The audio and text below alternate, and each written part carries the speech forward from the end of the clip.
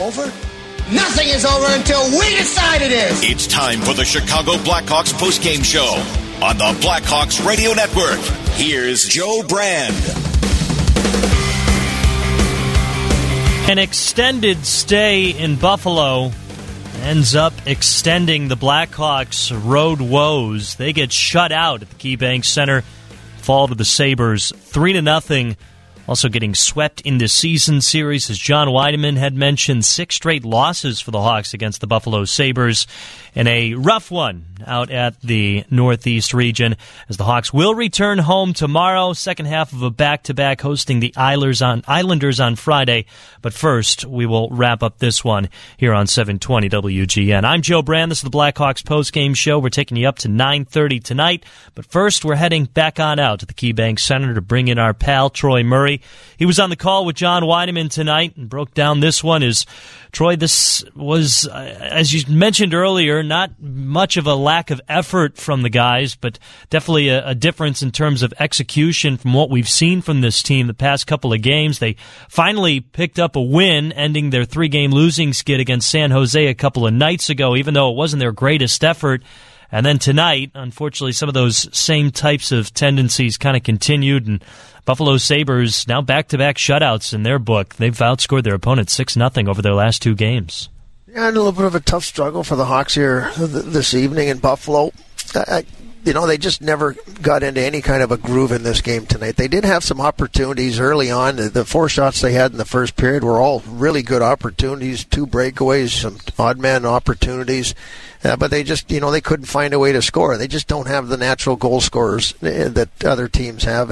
And you got to find other ways to score goals. They worked hard.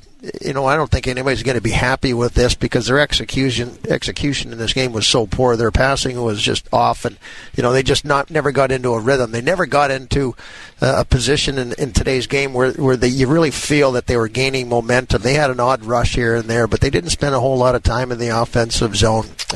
Buffalo did a nice job, and obviously they're playing well, and 2 teams, the San Jose Sharks and the Blackhawks, struggling this season to put pucks in the back of the net, and they were able to shut out the Blackhawks here. It's just a nice effort by Soderblom, and I think that's kind of the bright spot in this game because nobody else really stood out in any way, shape, or form. The major that was called on Philip Kurashev wasn't the difference in this game, but it definitely played a factor, and it's kind of interesting. It's now been back-to-back games, Troy, where we've kind of seen somewhat of a similar play. Last time it was against the Hawks with Lukas Reichel getting boarded from Kyle Burroughs, and tonight it ends up being Philip Kurashev.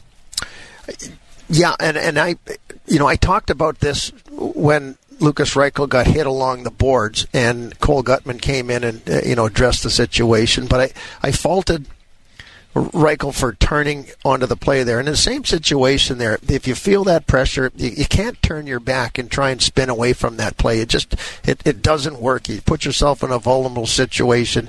Just ride it out. Put your shoulder down, absorb the hit with your shoulder, and brace yourself up against the glass, whatever you need to do.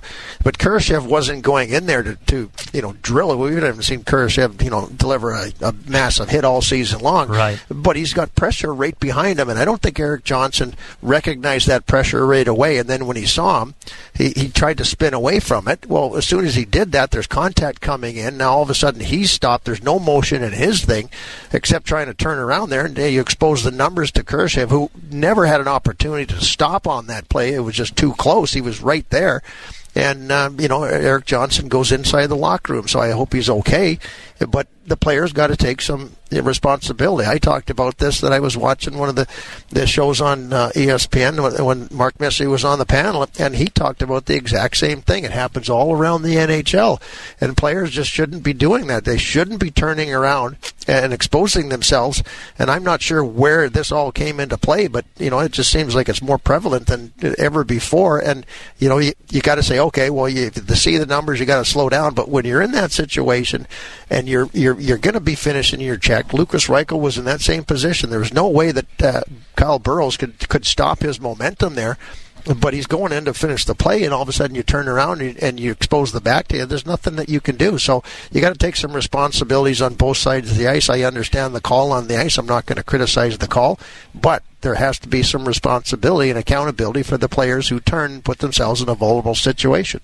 If there is a positive to pull from this one, Arvid Soderblom, 3 goals allowed, but tough to really knock him on any of them. I know you and John were kind of talking about Darren Pang's assessment of the second goal. I did switch over for a little bit to hear what he had to say about it. It was kind of interesting because he said, you obviously have to give credit to Peterka there for being able to finish off that type of play. But he said the fact that the puck is behind the goal line, that's something that just can't go in. But I never really got the alternative from him. What could Arvid Soderblom kind of like wrap his body around the post? But is that the right type of positioning for the goaltender in that situation? It was kind of tough to diagnose. Yeah, and I'm not a goaltender, so I mean, we'd have to talk to Jimmy Waite to see what would have been a better option there for Soderblom. Maybe not being down in the butterfly position. I mean, just hold your post there, stand up, make sure that your shoulders are up at the crossbar, and that short side's not going to be exposed. Maybe just being down a little bit too early there, but you got to give credit. This, if this was again what I was just talking about with John, if this was somebody from the Blackhawks, we'd be like raving at what a smart play. I mean, if it was Bedard, we'd be going nuts. Yeah, exactly. So give all the credit in the world to Peterka. I don't know how Soderblom can play that differently. Maybe it's something we can have a conversation with before the game tomorrow to kind of get the goaltender's perspective of that. But, you look at that goal, which was a great shot. And then you look at the 2 goals that Buffalo scored besides that, and they were both 3 directions, one by Alex Vlasic and then one by Gergensen, who was standing alone in front of the net. Nothing he could do on those plays. All right, pal. Great stuff as always. Let's hope you guys get out of Buffalo safely and efficiently, and I'll send you a couple of ping pong tips from YouTube. You can watch it on the plane and improve your game next time you have to take on Panger. Why would you... Everything was going along so smoothly, and then you had to throw that at me. I gotta sit with that now until the next time I play ping pong, and I don't know when that's going to be. That hurts. Hey, do you want to sulk about it, or you want to get better? Because you're not going to get better with that kind of attitude. I'll tell you that. Goodbye. Goodbye, Troy. Safe travels. All right, thanks. That is Troy Murray. He and John Weineman on the call tonight over at the KeyBank Center in Buffalo as the Hawks fall to the Buffalo Sabres 3-0. And as Troy was mentioning, not a ton of positives to pull from this one. You do like Arvid Soderblom putting together another solid performance. The offense really wasn't there. As Troy mentioned, passing was off. The Hawks really never got into any sort of rhythm. Buffalo had definitely the stronger push in the first period. The Hawks kept it a game until the third period, if you want to pull out that positive. But let's also just point out the obvious, that they're missing a lot of players right now, and they're missing a lot of offensive talent even when the roster is full. So this is the result of something like that. We've been seeing this team playing better hockey. And I guess the other saving grace is the fact that hopefully if they get back on track tomorrow at home against the New York Islanders, which will be tough, maybe that shows that this team is still in the kind of one step, or I should say 2 steps forward, 1 step back. I brought up that assessment a couple of times, that it's earlier this year, it seemed like it was 1 step forward, 2 steps back. The Hawks have kind of made it more a 2 step forward, 1 step back type of journey. However, the offense has definitely struggled, and clearly Connor Bedard and Nick Foligno not being here are a huge factor. This team has now scored 1 goal or less in 5 straight games. I got this note from Mark Lazarus on Twitter. 1 goal or less for the Hawks in 5 straight games. That's obviously in regulation. They had the shootout victory against San Jose in their last game.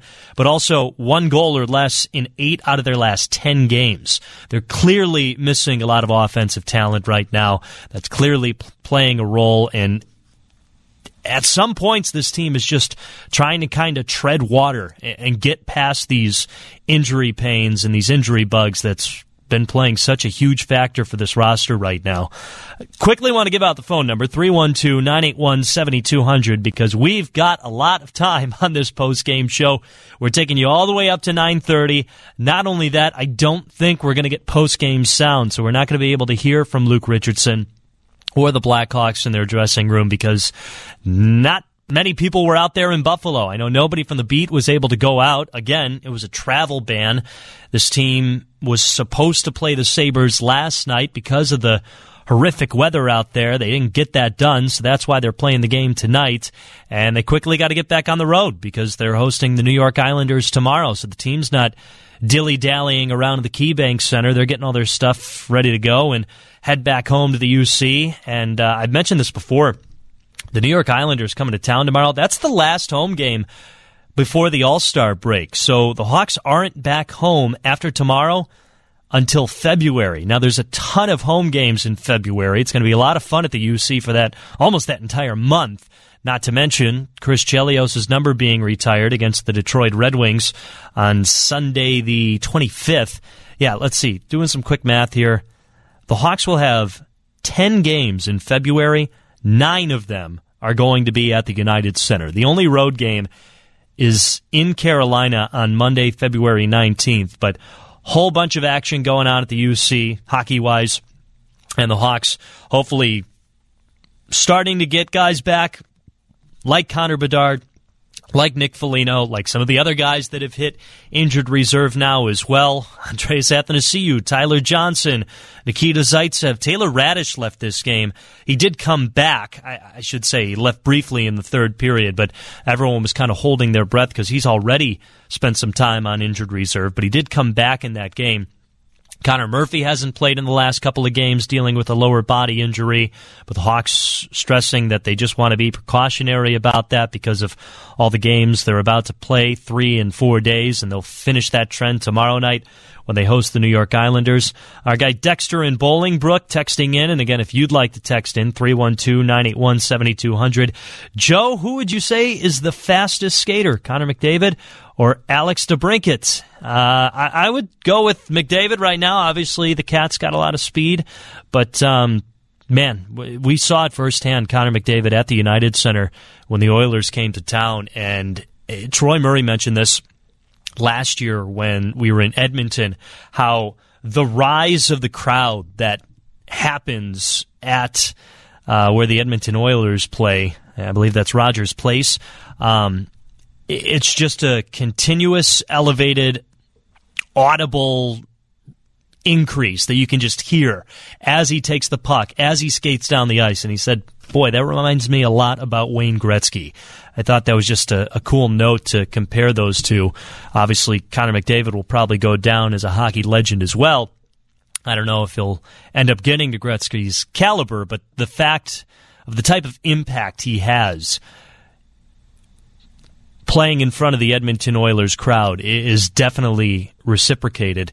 And we're starting to see that with Connor Bedard, too. I know he's been out for a couple of weeks now after the broken jaw injury, but we were seeing that at the United Center, just everyone understanding that he's the guy with the puck. He's accelerating. He's got an opportunity to score. And when it cashes in, it's just, it's audio gold. Again, it's just this slow, elevated roar of the crowd, and then everyone pauses when he shoots, and then if it does find the back of the net, it's pretty cool. We'll talk more about this game, though. Again, 312-981-7200 if you'd like to call or if you'd like to text. 3-0 loss to the Buffalo Sabres. I do want to get some of these stats out of the way. Again, they're rough ones. They're all going against the Hawks. As I mentioned earlier, the Hawks have scored just 1 goal or less in regulation in 5 straight games, and they've done that in 8 out of their last 10. The Hawks are shut out for the 4th time this season after a 3-0 loss to Buffalo. You got to give some credit, though, to the Sabres and their goaltender, Ukko-Pekka Luukkonen. I knew I was going to screw that one up, or as me and John Weideman have been calling him, UPL. But Ukko-Pekka Luukkonen has been on quite a run. He's now picked up back-to-back shutouts after the Sabres shut out the San Jose Sharks on Sunday. Ukko-Pekka Luukkonen also has only allowed 7 goals in his last 6 games. That was his 3rd shutout of the year already before the All-Star break. He's been on quite a run, and second time he's done well against the Blackhawks as well. Tonight's Player with the Most Heart is sponsored by Northwestern Medicine. Northwestern Medicine is home to the state's leading heart and vascular program, top ranked for 16 straight years by U.S. News and World Report. I'll give it to Arvid Soderblom. Thought he had a solid night. Again, you see a 3-0 final on the score sheet. It doesn't really tell the story for the Hawks goaltender, though. as he definitely did a good job of keeping the Hawks hit in the first period as they were outshot 14-4. And Soderblom ends with 25 saves in tonight's game.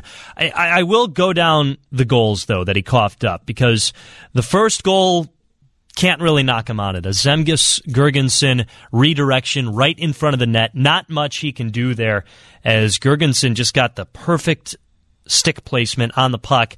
And again, every time a goal happens, I hear it from John and Troy, and then about 18 seconds later, it happens on the television screen. So I'm able to pay more attention to the TV broadcast at that point, and it's always great to get both analysis from Troy Murray and from Darren Pang. And Darren Pang brought up a good point on the slow-motion replay that Arvid Soderblom's glove was just basically waiting for that puck. And then Zemgus Girgensson is able to poke his stick so perfectly, so subtly, that it changed the direction of the puck just by a couple of inches. And it almost seemed like one of those situations where a little bit of a redirection played more of a factor than a big redirection. If it's a big, egregious redirection, maybe Soderblom's able to get his pad on it. Maybe he's able to read the play a little bit more because it's taken such a difference of a steer or a turn, but because it moved just a little bit, it was able to slip underneath his glove through the 5-hole and give Buffalo a 1-0 lead. You also got to credit the Sabres for making that happen. They continued with a stronger push than the Hawks at that point. The Hawks actually outshot Buffalo in that second period, but clearly wasn't enough. The second goal by J.J. Peterka, and we kind of talked a little bit about it with Troy. If you didn't see it, Peterka is behind the goal line, and he just flips up an incredibly tough angle shot. It goes off the side, the right side of Arvid Soderblom's mask, basically his ear, and it slips in past. And Troy's right. If Connor Bedard scores that goal, we're nonstop talking about that. We're just oozing about it. And I was kind of interested to hear Panger's assessment on the goal, and he brought up, I think what he was trying to say was basically the odds are not in the shooter's favor for that puck to go in, yet it found a way in. So I think maybe that's the approach he's taking, that a goaltender might take that a little bit more personally because it just went in such a wacky and wild way. But like I asked Troy, what can Soderblom do differently there? Is he supposed to put his head right next to the post and make sure that that one doesn't sneak through? Because I highly doubt that's one of the things he's thinking about, that, I got to watch to make sure Peterka doesn't flip this one near my ear. The rest of his positioning was there, and as Troy mentioned, are you maybe not supposed to be in the butterfly stance there? Well, okay, if you're not, and you're hugging that post a little bit closer, and you're kind of positioning yourself where you're wrapped around it, what happens if Peterka sends a centering pass, or over to the other side of the ice? You're leaving that spot of the net wide open. And then the third goal by Rasmus Dahlin takes an unfortunate bounce. It happened on the Philip Kurashev major penalty. So the Hawks are already not only down by a couple of goals, but now down a player on the on the penalty kill. So they're at a desperate mode of playing hockey at that point. And we've talked so much about Alex Vlasic's ability to use his long reach, use his long wingspan to his advantage. And all he's trying to do there is break up the play. Yet it's one of those friendly fire, unfortunate bounces where it goes past Arvid Soderblom. So those are the three goals that happen. The only goal that, might be up to discretion is the second one. And again, that's only if you look at it a totally different way. Even if that was 100% Soderblom's fault, which again, I think you're kind of going out on a limb to say that, this is a totally different conversation about Arvid Soderblom's play in this game compared to what we were dealing with before. Troy even said himself, after the St. Louis game, the last game before Christmas, the Hawks blow a multi-goal lead in the third period in St. Louis. Probably the roughest period for Arvid Soderblom, I don't even want to say this year, but maybe his NHL career. There were a lot of people frustrated with his play, and a lot of people wanted to see him get moved down to Rockford, and I think a lot of people would understand if that ended up happening. The Hawks didn't do that. Now, whether they didn't do that because they thought it was the right path for Arvid Soderblom, or they didn't do that because the guys they might have to rely on aren't quite ready to come up to the NHL. Either way, it seems like it's worked out. It's only been 3 games.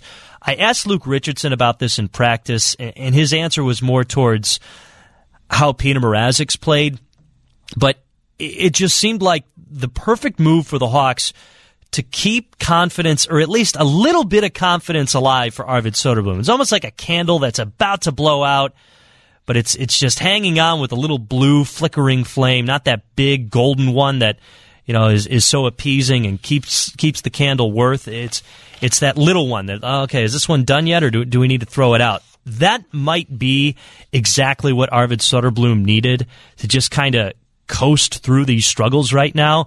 And again, it works out in Peter Mrazek's favor as well, because he's on such a roll. He's playing in back-to-back games, and he just kind of keeps getting rewarded for this positive play. Now we're kind of in the situation wondering, are the Hawks going to extend Peter Mrazek? There's been so much of that going on with Nick Foligno and Jason Dickinson, which we will talk about later on in this postgame show, because we got a bunch of time to do it. Again, taking you up to 9:30 tonight after this 3-0 loss to the Buffalo Sabres. But it does seem like it was the right move. And again, maybe if they got a different guy in Rockford who's either a little bit older than Drew Commesso or a little bit more consistent than Jackson Stauber, maybe we don't see Arvid Soderblom. But the fact that right now it's worked out, them keeping him here, I think is a good sign. And again, I'm never bringing up this argument to just be an Arvid Soderblom stan and just say, you guys need to be more patient with this guy. It's just, sometimes you got to look at all the factors that are playing out and all the reasoning for decisions. And I don't think this is the Hawks being stubborn and saying, oh no, there's still a lot left in Arvid Soderblom's game. We need to be patient with them.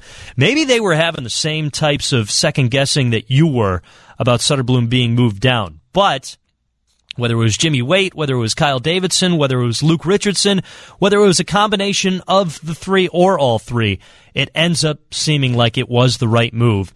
So I think you got to give the Hawks credit. Again, that's unfortunately really the only positive to pull from this one. That makes it now 3 straight solid performances for Arvid Soderblom.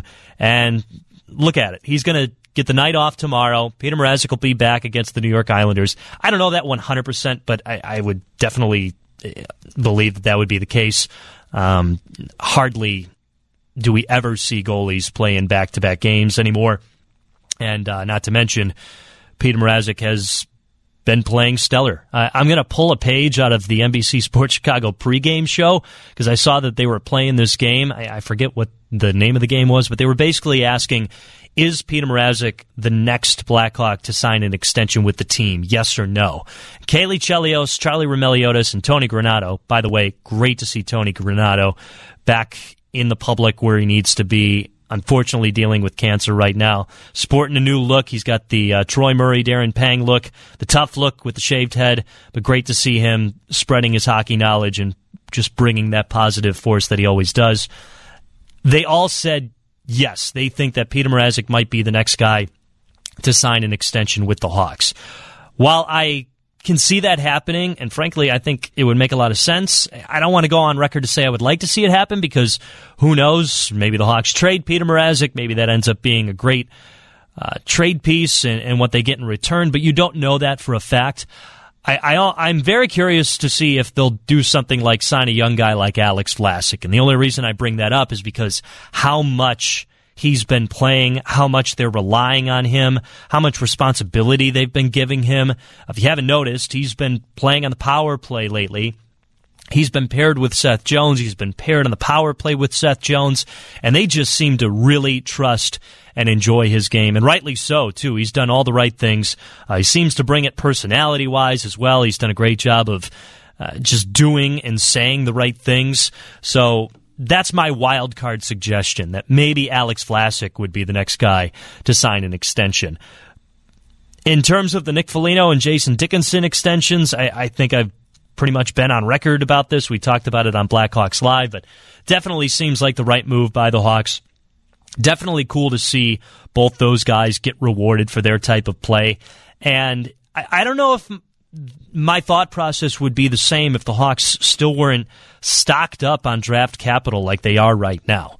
They've got 2 first-round picks for the next 2 years. And actually, our producer, Alan Poppy, was talking about this before the game, that if you haven't noticed, right now, the Tampa Bay Lightning are actually, they're at what, number 14 in terms of the draft rankings. I know it's a lottery. I know things can change. But don't forget, that first-round pick that the Blackhawks have at the Tampa Bay Lightning is top 10 protected.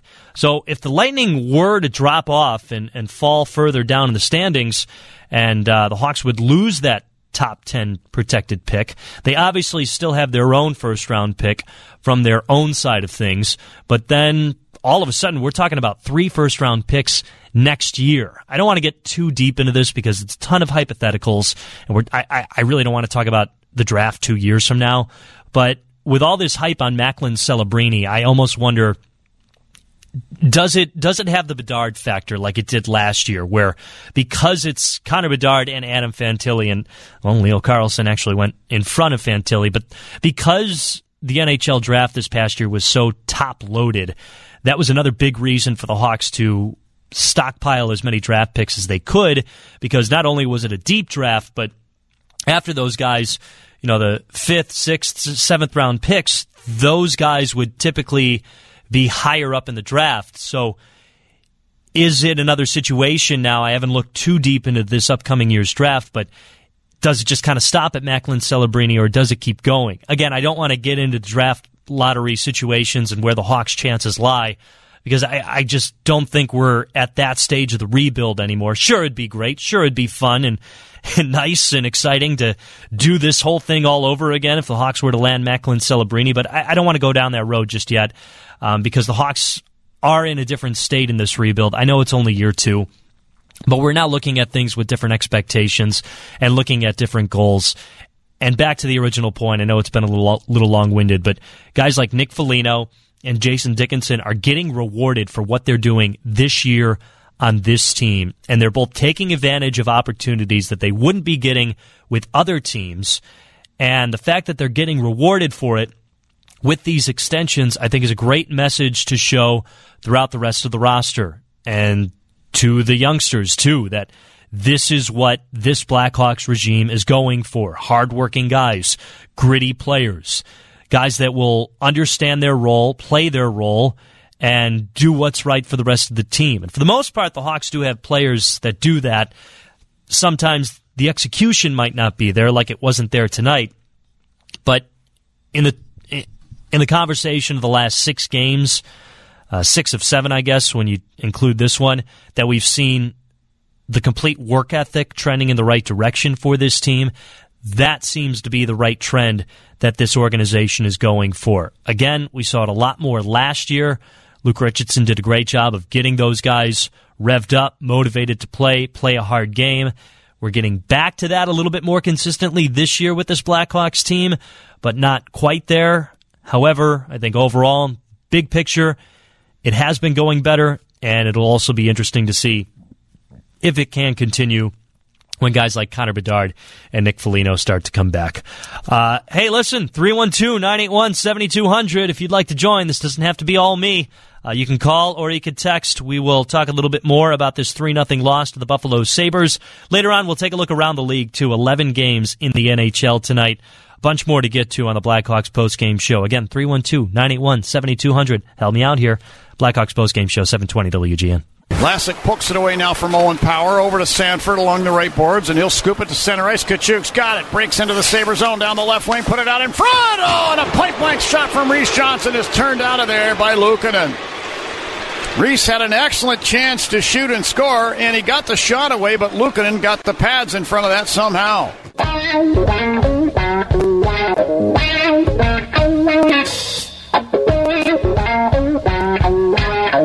That's our Save of the Game tonight, which is sponsored by ComEd Financial Assistance Programs.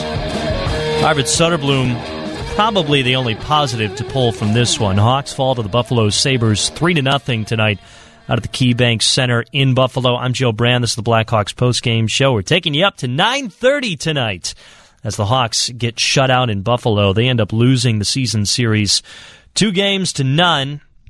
Buffalo picked up a 3-2 victory against the Hawks at the United Center back on November 19th. And as John Weideman mentioned at the end of the broadcast, 6 straight wins for the Buffalo Sabres over the Blackhawks. Arvid Soderblom, though, made a mistake. Actually, 28 saves for Arvid Soderblom tonight. I guess I didn't have the final score sheet refreshed when I mentioned it the last time. But again, that's now 3 straight solid performances for Arvid Soderblom after the very rough one he had against the St. Louis Blues, the final game before the Christmas holiday. And if I think back on it, it almost feels like 8 consecutive really solid periods for Arvid Soderblom. I remember his first game back against the Nashville Predators, and that was his first start back, I should say, because he did finish the game against the Dallas Stars, one of the rougher losses for the Hawks this year. Coughed up a couple of goals, but a situation where he really can't succeed there.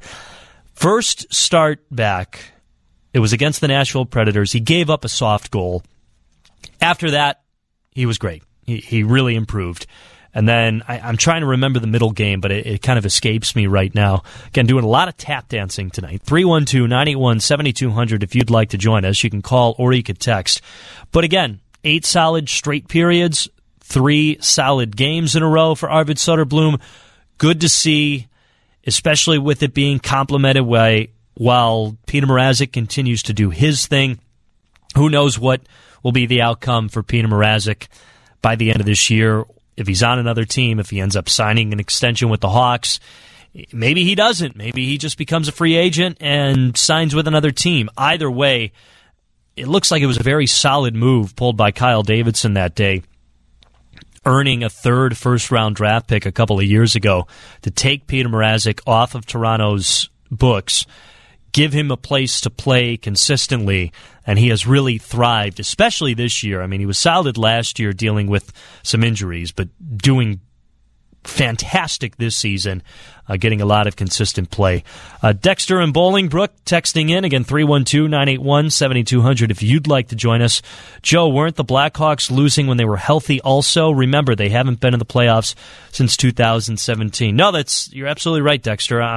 If I gave off the impression that I'm trying to hide that fact, I apologize, but it hasn't been so much the wins and losses. It's just been a more solid play for this team, excluding tonight.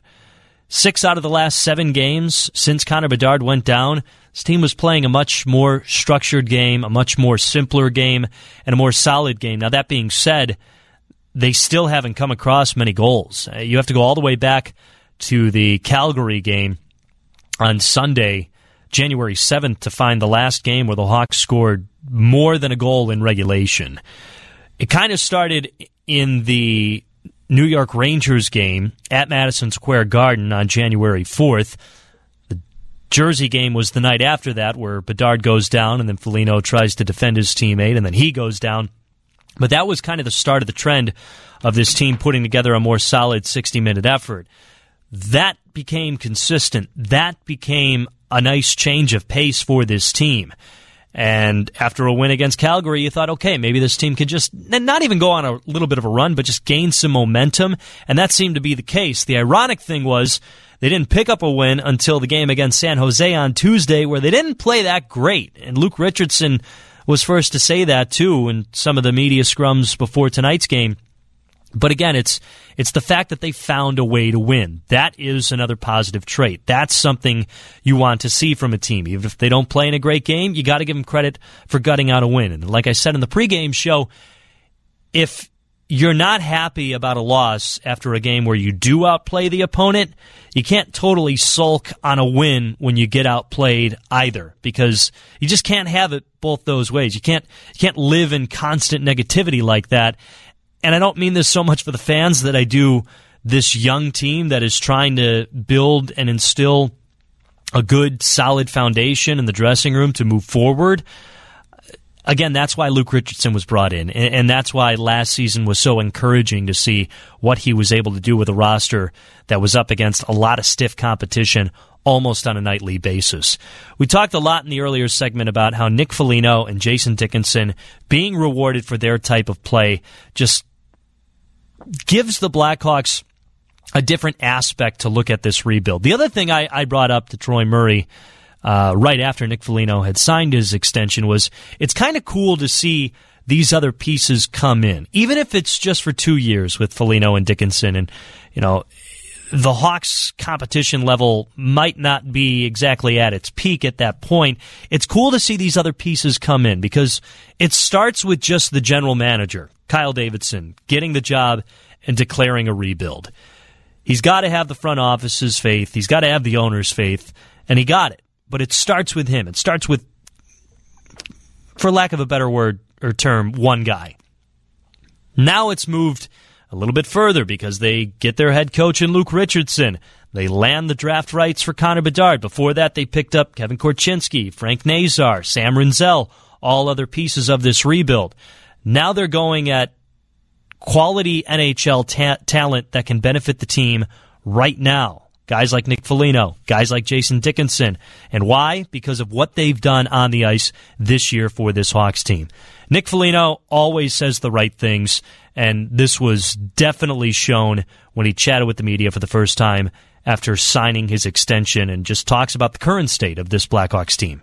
Yeah, I mean, there was a lot of craziness at the start of the year that you're just trying to work your way through. But I think when I signed in the summer, in my eyes, I was looking at this as an opportunity to really, see it through. And I had no expectations. I think that's sometimes the best thing to have is just come in here with a clean slate and just be who you are genuinely and really get to know the heart of guys and what's, who's in it for the right reasons. And honestly, everybody is. There's a lot of guys that want to see us turn the corner here, that want to get better, that, genuinely want to see the success happen. And, we got a great player in Connor Bedard that kind of leads the way in that. He wants to be a winner. And, it trickles into the room that way. And there's some great young talent. There's some great, you've seen the emergence of Jason Dickinson, who's been outstanding and is a big, big part of this, and a guy that I want to go to war with a lot more, and hopefully we'll be able to. And so it's been neat for me to see the pieces that are already in here, and we just got to, bring that out of guys more. And so that's where I get excited about, seeing that and making sure that we have that mindset and continue to push in that way. For your career, like last year with Boston, you're down to 12 minutes on a loaded team. You're up to like 16 or 17.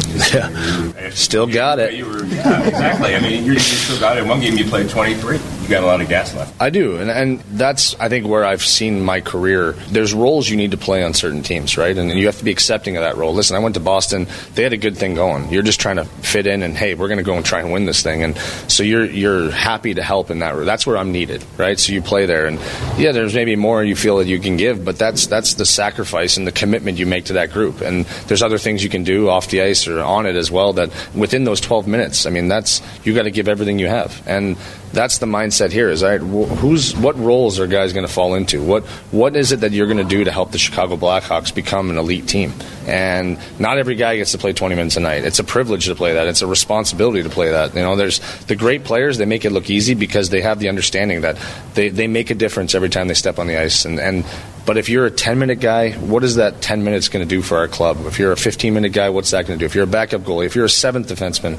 So when you have guys understanding and believing in their roles and why you're doing it and the success you're having, then you start to get on a roll. And really, no pun intended, but that's really what it is. It's that mindset, that attitude. And for me, I think I've seen a lot of different roles and played in a lot of different roles and appreciate what those mean, and wherever you're needed, you slot in.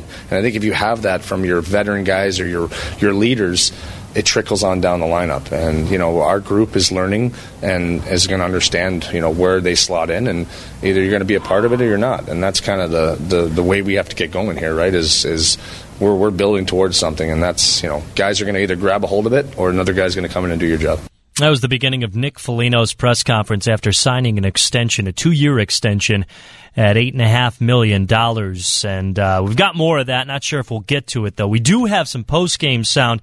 Looks like Alex Vlasic and the head coach Luke Richardson chatted with whatever media was out there in Buffalo. Again, hope the Hawks are able to get back safely and efficiently, because the travel hiccups and setbacks and speed bumps that they've had this year has really been quite surprising and just quite unpredictable. 312-981-7200 if you'd like to join us. You can call or you could text.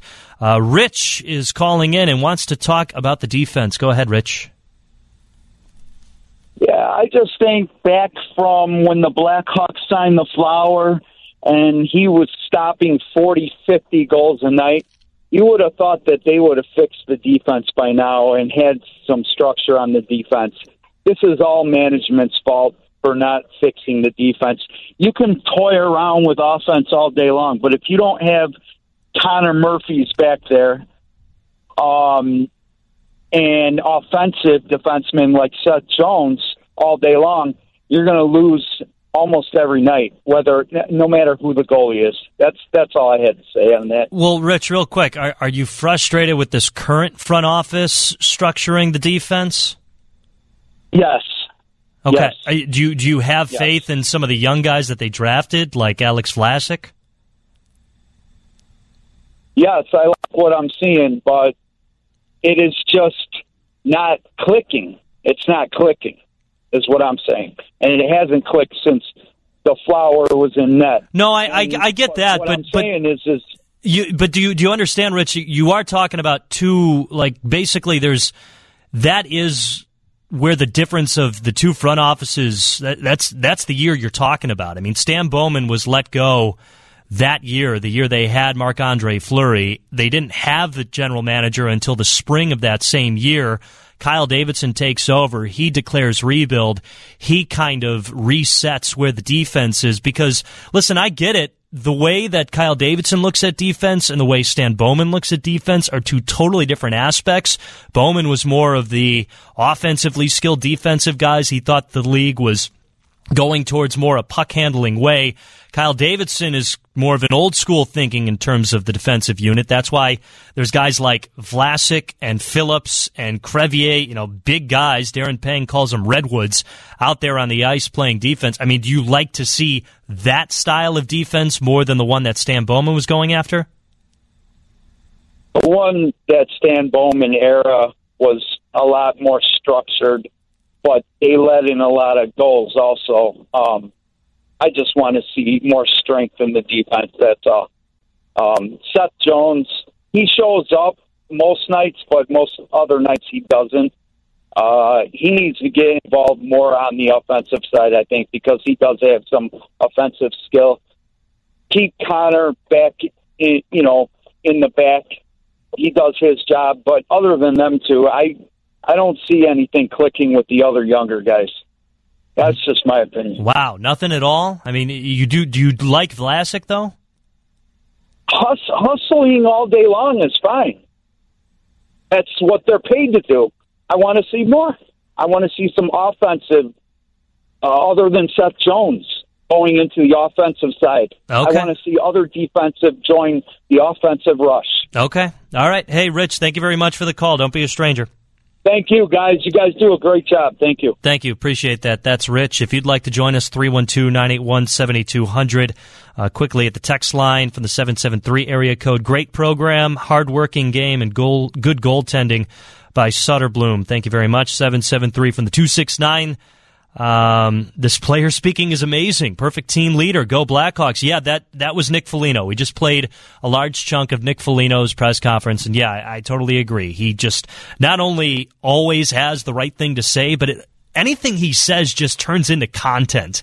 And I don't even mean that from the media aspect, even though that's basically what it is. It's just the fact that everything he says has value and has a good reason why he's saying it and makes sense and comes from a complete, thorough thought. It just seems like such a perfect guy to have in that dressing room right now to deal with a lot of the young players. I do kind of disagree with Rich. I understand frustration in the defense right now. I know it's not perfect. I do think, though, that the transitioning of defense with this Blackhawks team is in a better spot with this front office and the way they're going, because the NHL is more of a tough and bruising game than where the Hawks defense was going in the previous regime. And I would like to see guys like Vlasic, Crevier, Phillips, I know Ethan Del Mastro's down in the system too, but have that support, have that defensive support, and then have offensively skilled guys like Seth Jones, like Kevin Korchinski. I mean, Korchinski's more of the guy I think that Rich is looking for. And just remember, Korchinski's 19 years old. Give him a couple years in this league, and he's really going to be able to get a lot more comfortable and confident in his own game. We got to get to another break. Hawks fall to the Buffalo Sabres 3-0. See another call coming in, 312-981-7200 if you'd like to join us. We'll hear from Alex Vlasic when we come back. Blackhawks Postgame Show, 720 WGN. Tage Thompson moves it across to Tuck at the right point. Put it down to Middlestad along the right boards to Dahlin in the high slot. He sent it down toward the net. They score. I believe Zach Benson may get credit for this goal. Actually, this is going to be Dahlin's goal. The puck hit Jacob Megna's stick and deflected past Soderblom. It's a power play goal, and now 3-0 Buffalo. That ended up being the final goal of the game, a 3-0 victory for the Buffalo Sabres. Buffalo picks up its second straight shutout. For the Hawks, their 16th straight road loss. They'll have 4 chances to end that skid next week. They take that Western Canadian road trip beginning on Monday before the All-Star break, taking on Vancouver, Seattle, Edmonton, and Calgary, all on the road. I'm Joe Brand. This is the Blackhawks Postgame Show, taking you up to 9:30 before John Landecker here on 720 WGN. Really quick, the text line, and again, 312-981-7200 if you'd like to join us. This is not easy for the fans, the players, the announcers, or the Joe Brands. Kudos to guys like Nick Foligno for the great attitude of patience and positivity. No, I totally agree. Foligno is definitely a guy that just gets it and understands his role and understands where this team is at and is just trying to find ways to be valuable.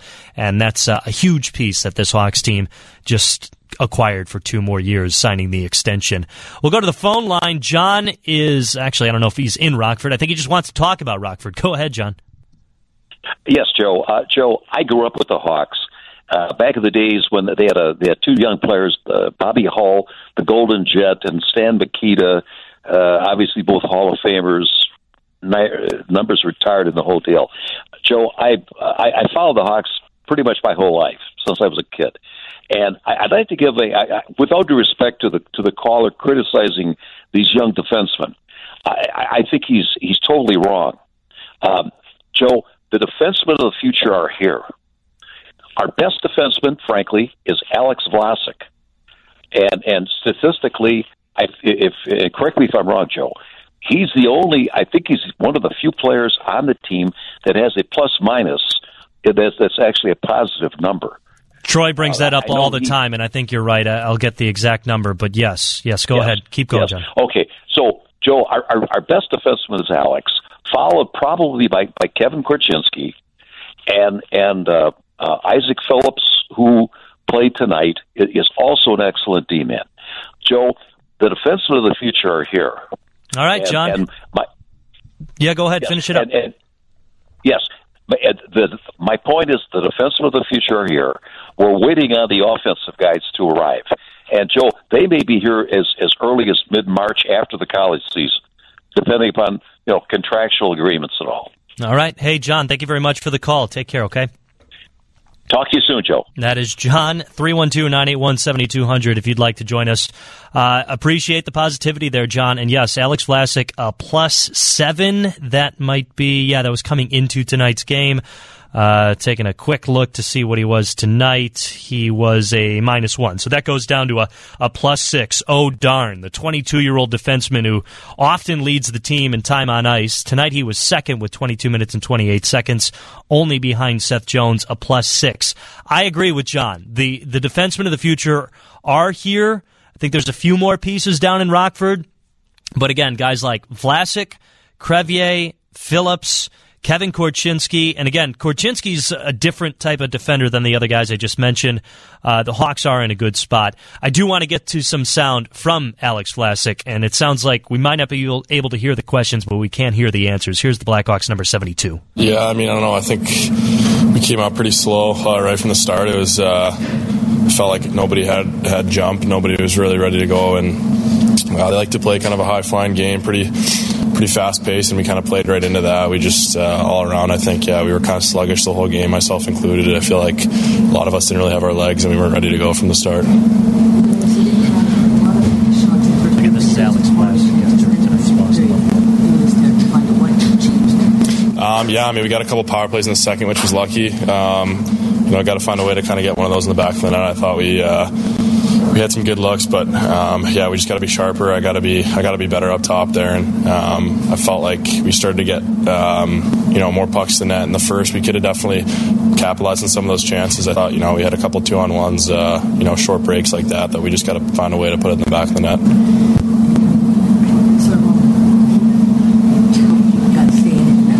Alex Vlasic talking with the media. Yeah, he played so well. I feel bad. Last 2 games he's been in, we kind of let him down. This one and the Nashville one. One of those, the tip goal, I just, I didn't really know what to do on that one. I didn't want to, cut in front of him at the last second and kind of screen him, but got to find a way to, not let that guy get behind the net or something. And then, the one I tipped in was unfortunate. Obviously, he'd like to have that one back. I feel bad for that one, but he kept us in there as much as he could. It's just kind of hard to win a game when you score 0 goals. Alex Vlasic after this 3-0 loss to the Buffalo Sabres. Really quick to the text line, and then we got to get to our last break from the 630. Big Foligno fan, and that soundbite perfectly encapsulates a solid rock of a leader. The Hawks have the right pieces, and we've had the privilege of witnessing them continue to build towards solving the puzzle. Nobody said it would be easy, but I like what I'm seeing for the long haul of this program. That's Steve from California. One more break, and we'll wrap this thing up. Blackhawks Postgame Show, 720 WGN. As the Islanders in the dying seconds of the man advantage work it center point for Riley's blast, they score! Anders Lee with the deflection in front, and the Islanders have tied this game at 1 on a red light for the captain. Chris King of WRHU. The New York Islanders coming to town tomorrow night at the United Center. That's our next game preview, sponsored by Plumbers 911 Chicago, where they do it right the first time. The Islanders on a 3-game losing skid, 19-15-10. The Hawks hosting them tomorrow night. 7:30 puck drop, 7 o'clock pregame show right here on 720 WGN. That's going to do it for our postgame show. Blackhawks hockey's been sponsored by Citgo. When you start with Citgo, you're good to go. United Airlines, your Chicago and Northwest Indiana Hyundai dealers. Plumbers 911 Chicago, where they do it right the first time, and Northwestern Medicine. Big thanks to all the help we had here at the WGN studios, our production crew of Jack Heinrich and Alan Poppy. They were led by our engineer, the captain, Brett Jackson. John Weideman and Troy Murray had the call from Buffalo. I'm Joe Brand. Again, a 3-0 loss to the Buffalo Sabres.